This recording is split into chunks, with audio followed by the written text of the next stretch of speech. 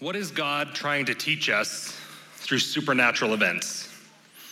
It's an important question for us to ask ourselves as we continue our way through the book of Exodus, right? How do we respond to the miraculous? What do we take away from these monumental movements of God?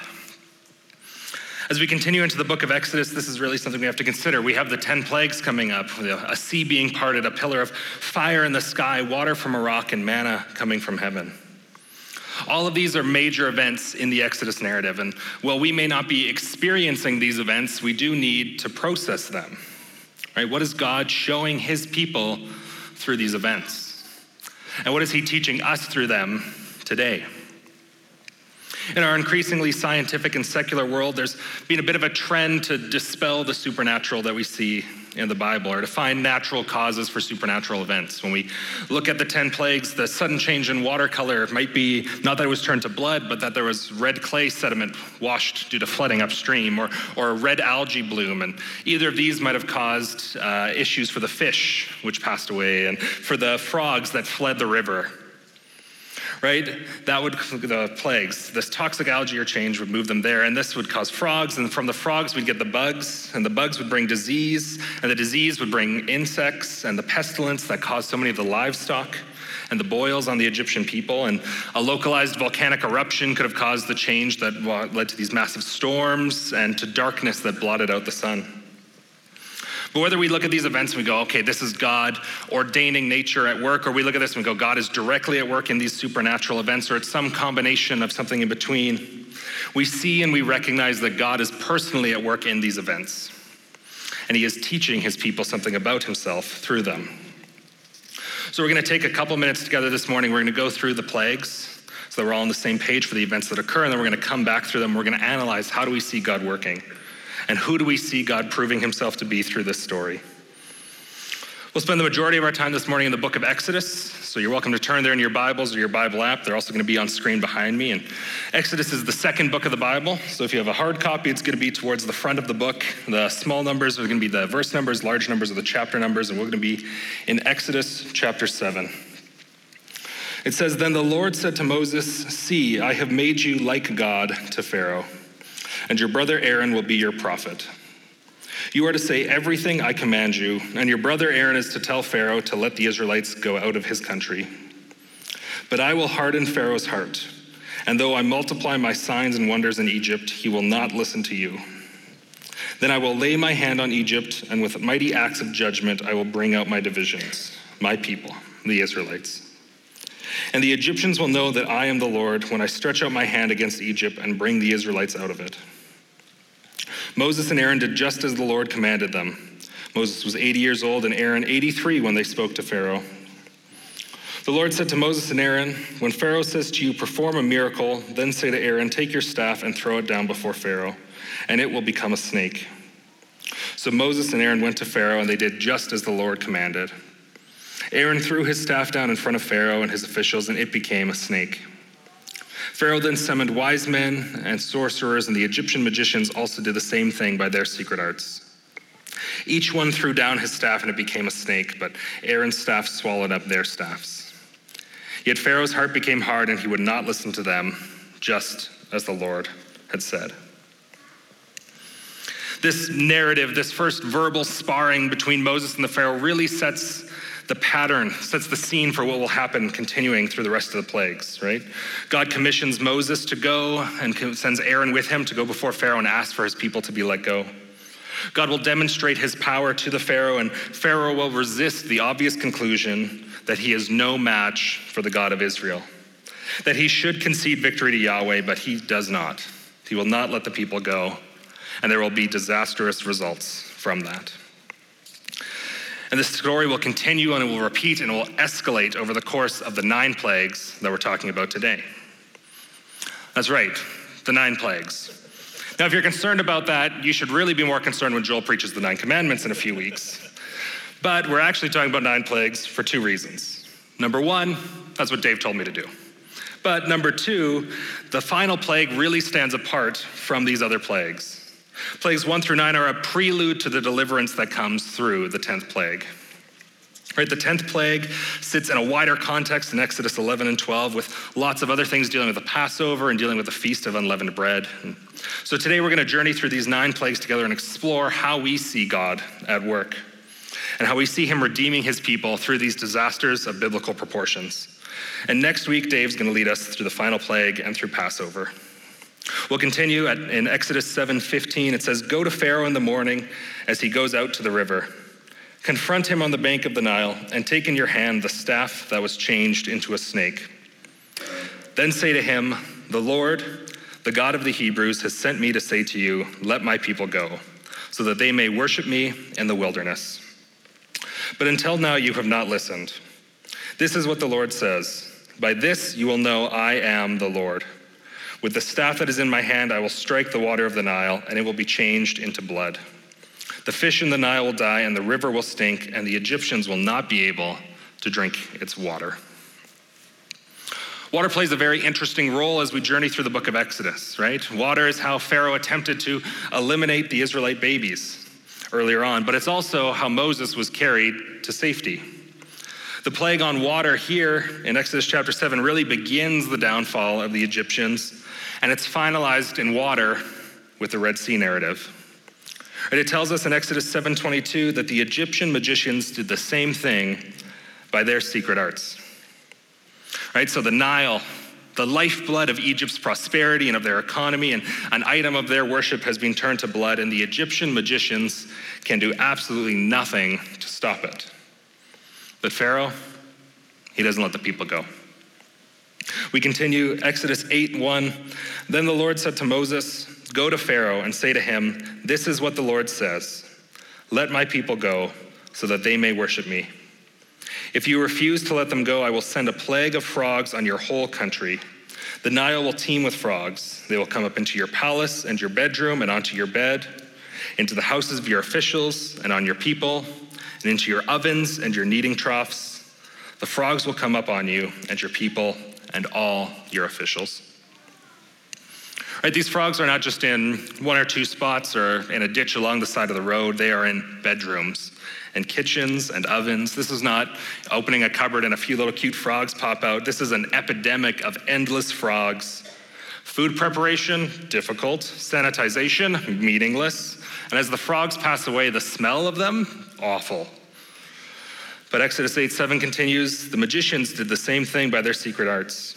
They also made frogs come up on the land of Egypt." And so with this second plague, we see that Pharaoh begins to show signs of weakness. Even though his magicians are able to produce frogs on their own, he needs to ask Moses for help to dispel the ones that are there. But still, Pharaoh refuses to let the people go. We continue in Exodus 8:16. "Then the Lord said to Moses, 'Tell Aaron, stretch out your staff and strike the dust of the ground, and throughout the land of Egypt the dust will become gnats.' They did this, and when Aaron stretched out his hand with the staff and struck the dust of the ground, gnats came on people and on animals. All the dust throughout the land of Egypt became gnats. But when the magicians tried to produce gnats by their secret arts, they could not." And thus far, the Egyptian magicians have been able to replicate these miracles, these supernatural events that have been occurring, but no longer can they do this. And they still can do nothing to come against them or to stop them or to prevent them. But Pharaoh, he still doesn't recognize the power of God, and he still does not let the people go. We continue in Exodus 8:20. "Then the Lord said to Moses, 'Get up early in the morning and confront Pharaoh as he goes to the river, and say to him, this is what the Lord says. Let my people go so that they may worship me. If you do not let my people go, I will send swarms of flies on you and your officials, on your people and into your houses. The houses of the Egyptians will be full of flies. Even the ground will be covered with them. But on that day, I will deal differently with the land of Goshen, where my people live. No swarms of flies will be there, so you will know that I, the Lord, am in this land. I will make a distinction between my people and your people. The sign will occur tomorrow.'" And so we now have an explicit separation between the impact of the plague on the Egyptians and the impact of the plague on the Israelites. If this was purely a natural event, why would it not affect all people equally? But still, Pharaoh, after seeing this, does not recognize the authority of God, and he refuses to let the Israelites go. We We continue in Exodus 9:1. Then the Lord said to Moses, "Go to Pharaoh and say to him, 'This is what the Lord, the God of the Hebrews says. Let my people go so that they may worship me. If you refuse to let them go and can continue to hold back, the hand of the Lord will bring a terrible plague on your livestock in the field, on your horses, your donkeys, your camels, and on your cattle, your sheep and goats. But the Lord will make a distinction between the livestock of Israel and that of Egypt, so that no animal belonging to the Israelites will die.'" So we again see this continued separation between the Egyptians and the Israelites, but still Pharaoh will not budge. He will not let the people go. We continue in Exodus 9:8. Then the Lord said to Moses and Aaron, "Take handfuls of soot from your furnace and have Moses toss it in the air in the presence of Pharaoh. It will become fine dust over the whole land of Egypt, and festering boils will break out on people and animals throughout the land."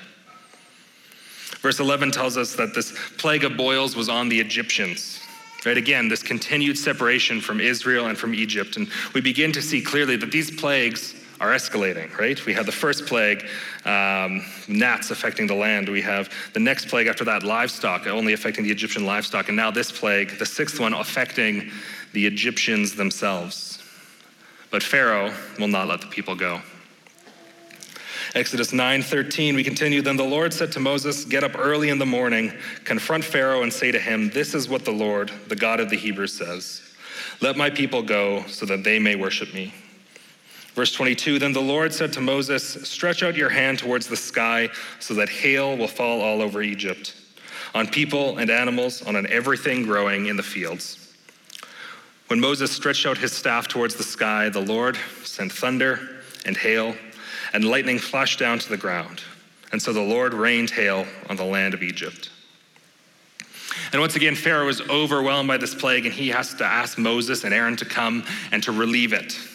But once they've relieved Egypt of this plague of hail, he changes his mind and he refuses to let the Israelites go. We continue in Exodus 10:3. So Moses and Aaron went to Pharaoh and said to him, "This is what the Lord, the God of the Hebrews, says. How long will you refuse to humble yourself before me? Let my people go so that they may worship me.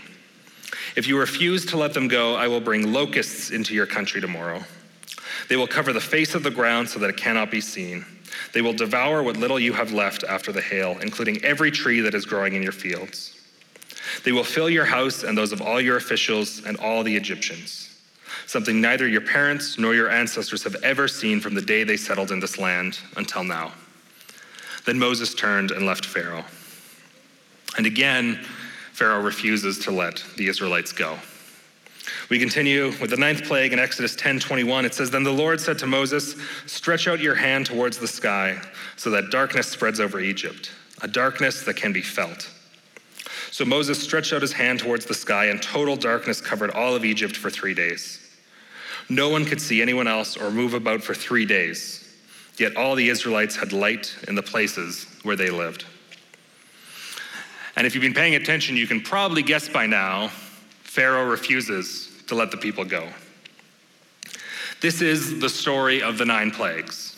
Now, obviously, we're moving pretty quickly to get through all of this in our time today, but I'd encourage you, maybe take some time this week and sit down and read through all 9 plagues in preparation for next week's message. It's fascinating to go through this larger chunk of scripture at once and see some of the things that are going.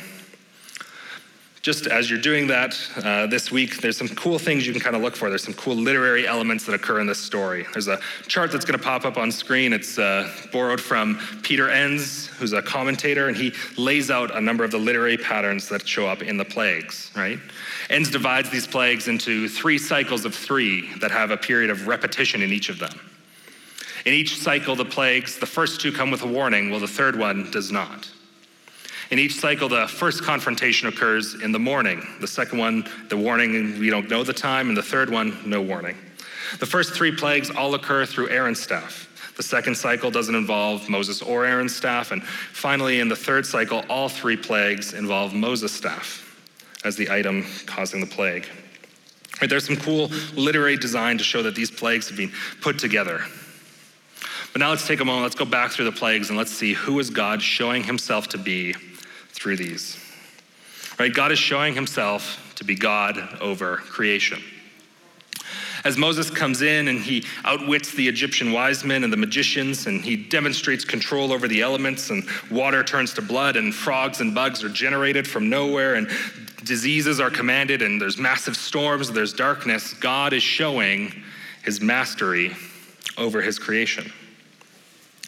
This mastery over nature continues throughout the book of Exodus with the parting of the Red Sea and pillars of fire and cloud, as we talked about. But this theme of God being above creation is not something that we only take away from the book of Exodus.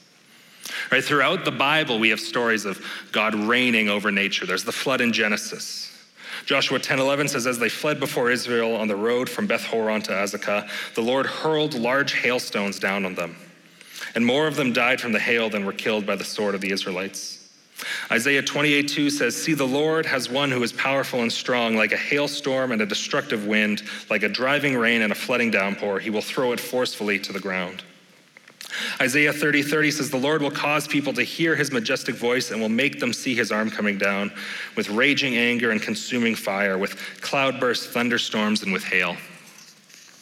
Ezekiel 38:22 says, I will execute judgment on him with plague and with bloodshed.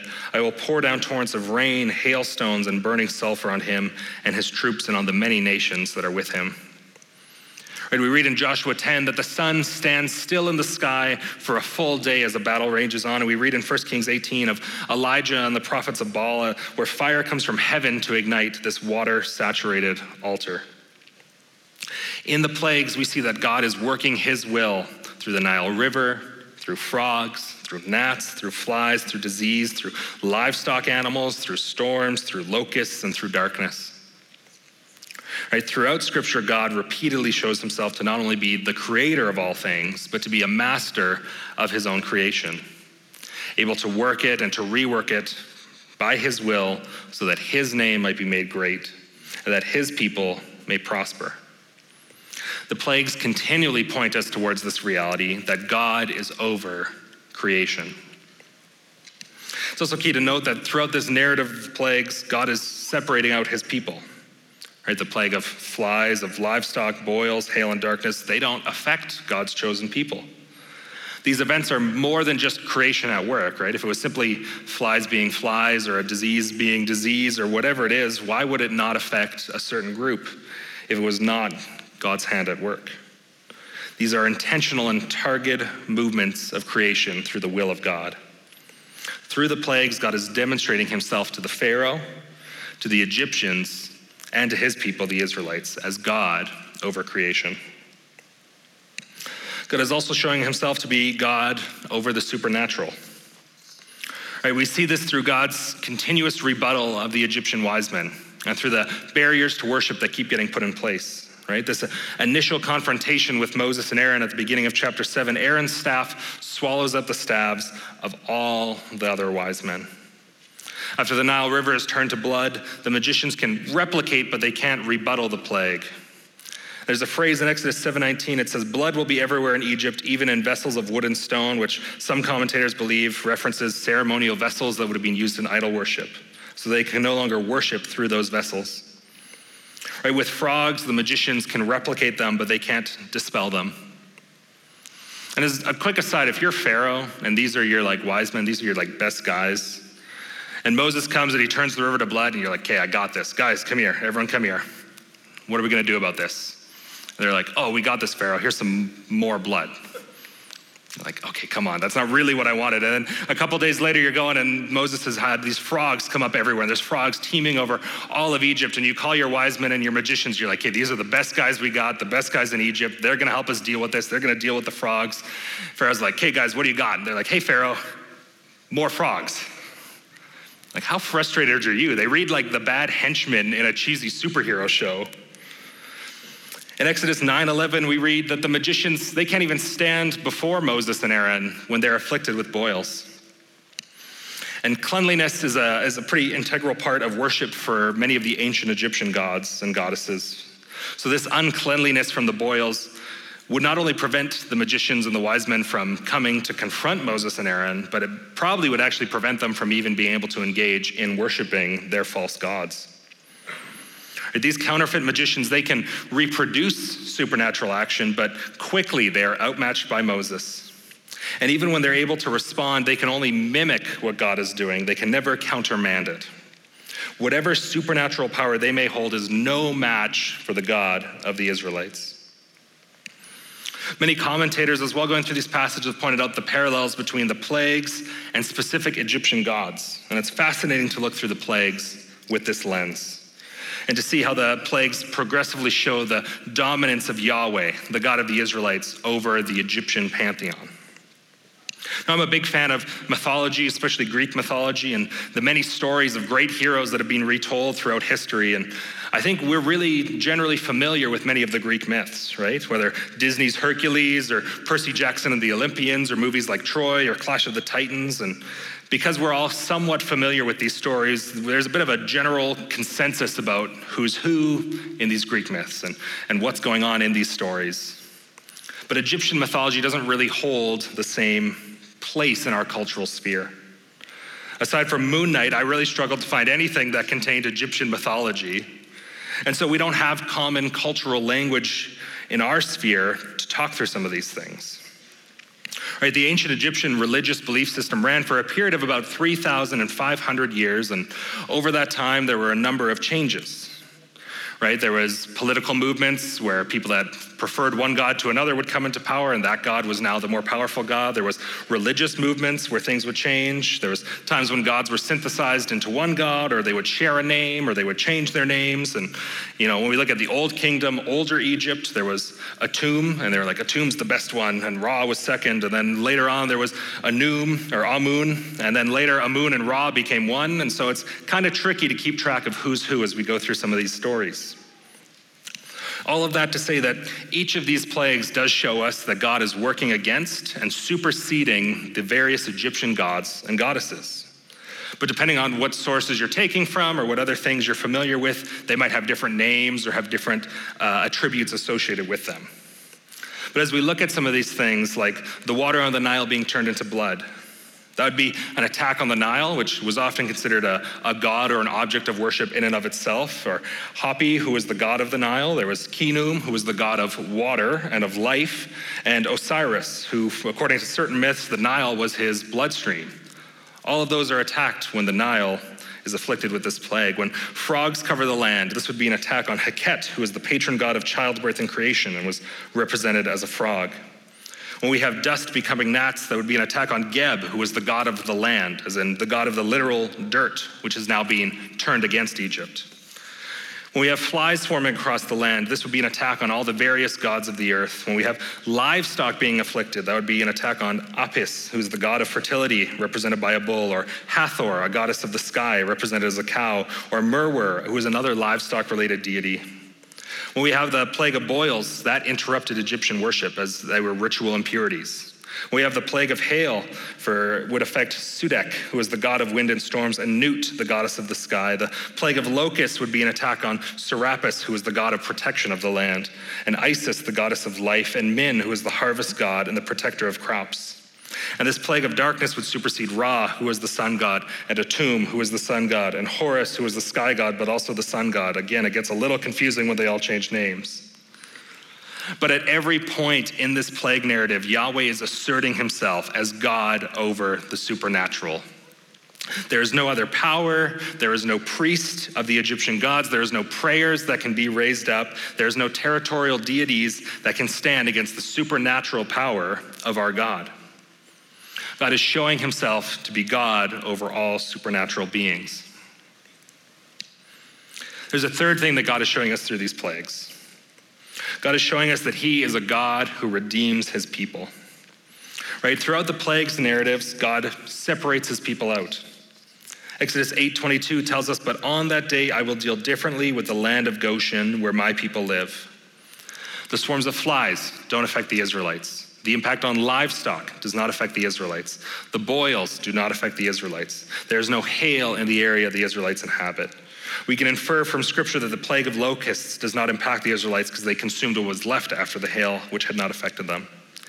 Even when there's darkness for 3 days, the Israelites are not affected. All of this separation is pointing us to a God who will separate his people. It points us toward Passover, where God will separate his people from the Egyptians. God deals differently with his people. He is redeeming them, and they do not face the afflictions of the Egyptians. Right? All of these plagues are pointing us towards a God who deals differently with his own people. This pattern continues through the book of Exodus as God leads his people out of Egypt. It continues as he is their provider in the wilderness, and as he stands with them to defeat their enemies as they come into the promised land. But this theme of a God who redeems is not limited to the book of Exodus. Right? We know that our God is a God who redeems because of the work of Jesus. Jesus has come, and his work on the cross has set us free. He has set us apart from the wages of our sin and the death that we should have to endure. And there are so many parallels between the Exodus narrative and the life of Jesus, right? Jesus' birth is announced with a star, God working through creation. Jesus' first miracle involves the transformation of water. Jesus speaks, and with a word he can calm storms. Jesus walks on water, and he can multiply bread and fish, and he curses a tree to wither, and he has authority over plague and disease, and he can heal with a word. He is God over creation. Jesus speaks with authority against the temptation of Satan. He commands and casts out demons with supernatural authority, and ultimately he defeats death. He is God over the supernatural. And Jesus is at work to redeem his people, to set them free from sin and from death, and to give people a new way to think, a new way to live, and a mission to share the gospel of redemption with the world. And when it comes to a passage like this, and we come to the end of a sermon like this, I always struggle. Because I really like having something really practical to do at the end of a message, right? What is a practical change that I can make in my life based on what I've learned today? And I remember in my third year of Bible college, we had theology courses, and we had one where we had to debate theological issues. They'd kind of put us in groups, and they'd say, okay, here's your topic. Here's 3 or 4 acceptable positions within kind of the range of Christian belief. Go, argue them, figure out what's right, figure out who's who, figure out what's going on. And I always felt like it was a waste of time, right? Because whether I believe Jesus is coming back earlier or later or somewhere in the middle of whatever's going on, what really matters in how I live my life is that I believe Jesus is coming back, right? It doesn't matter how I believe God created the world. What matters is that I believe that God is the creator. And that's not to say theology isn't important, but I really value praxis, right? How do we take what we know, how do we take what we believe, and how do we put it into action? How does that change how we live? And with this story, I find it's really hard to do, right? There's no character that we identify with in this story. There's no actionable takeaway that we can take from the plagues. We're not bringing our livestock in to protect them from the hail. One commentator really puts this into perspective. He says, there is not likely a message in ascribing a plague story to our own lives, like the plagues in you. It seems to me that there is little literal contemporary significance in the 9 plagues recounted in Exodus 7:8 to 10:29. We are not the Israelites, and we are not oppressed by Egypt. We must resist the temptation to apply the plague narrative by ascribing to God's judgment any natural catastrophe or other similar disasters that happen along and fit them into our personal view of how God acts. The story of the plagues is not about what God does to save you. It's perhaps not even a story really so much about how God has saved Israel, but it is a story about God, period. For when all is said and done, we all need to be reminded of him now and then. The question then to ask of our passage is not, what does this have to do with me? It's, what does this teach us about God? And I'll invite the worship team up as I close, but from the very beginning of this narrative of the plagues in Exodus, it has always been about God declaring himself to his people so that we might see who he is. Exodus 7:17 says, this is what the Lord says, by this you will know that I am the Lord. Exodus 8:10 says, so that you may know there is no one like the Lord our God. Exodus 9:14 and 16 say, so that you may know that there is no one like me in all the earth. I have raised you up for this very purpose, that I might show you my power, and that my name might be proclaimed in all the earth. Exodus 10:2 says, tell your children and your grandchildren how I dealt harshly with the Egyptians and how I performed my signs among them, that you may know I am the Lord. This story is written for us today so that we might know, that we might see, that we might recognize that God is Lord above all, that he is the Lord above creation, that he is God and Lord above the supernatural, and that he is the God who redeems his people. 3,500 years after these events, we are still reading them, and we are still proclaiming the power and the authority of our God. And while it may not feel actionable in how we live, having a right view of God should always be our goal. Let's pray. God, we thank you for your word.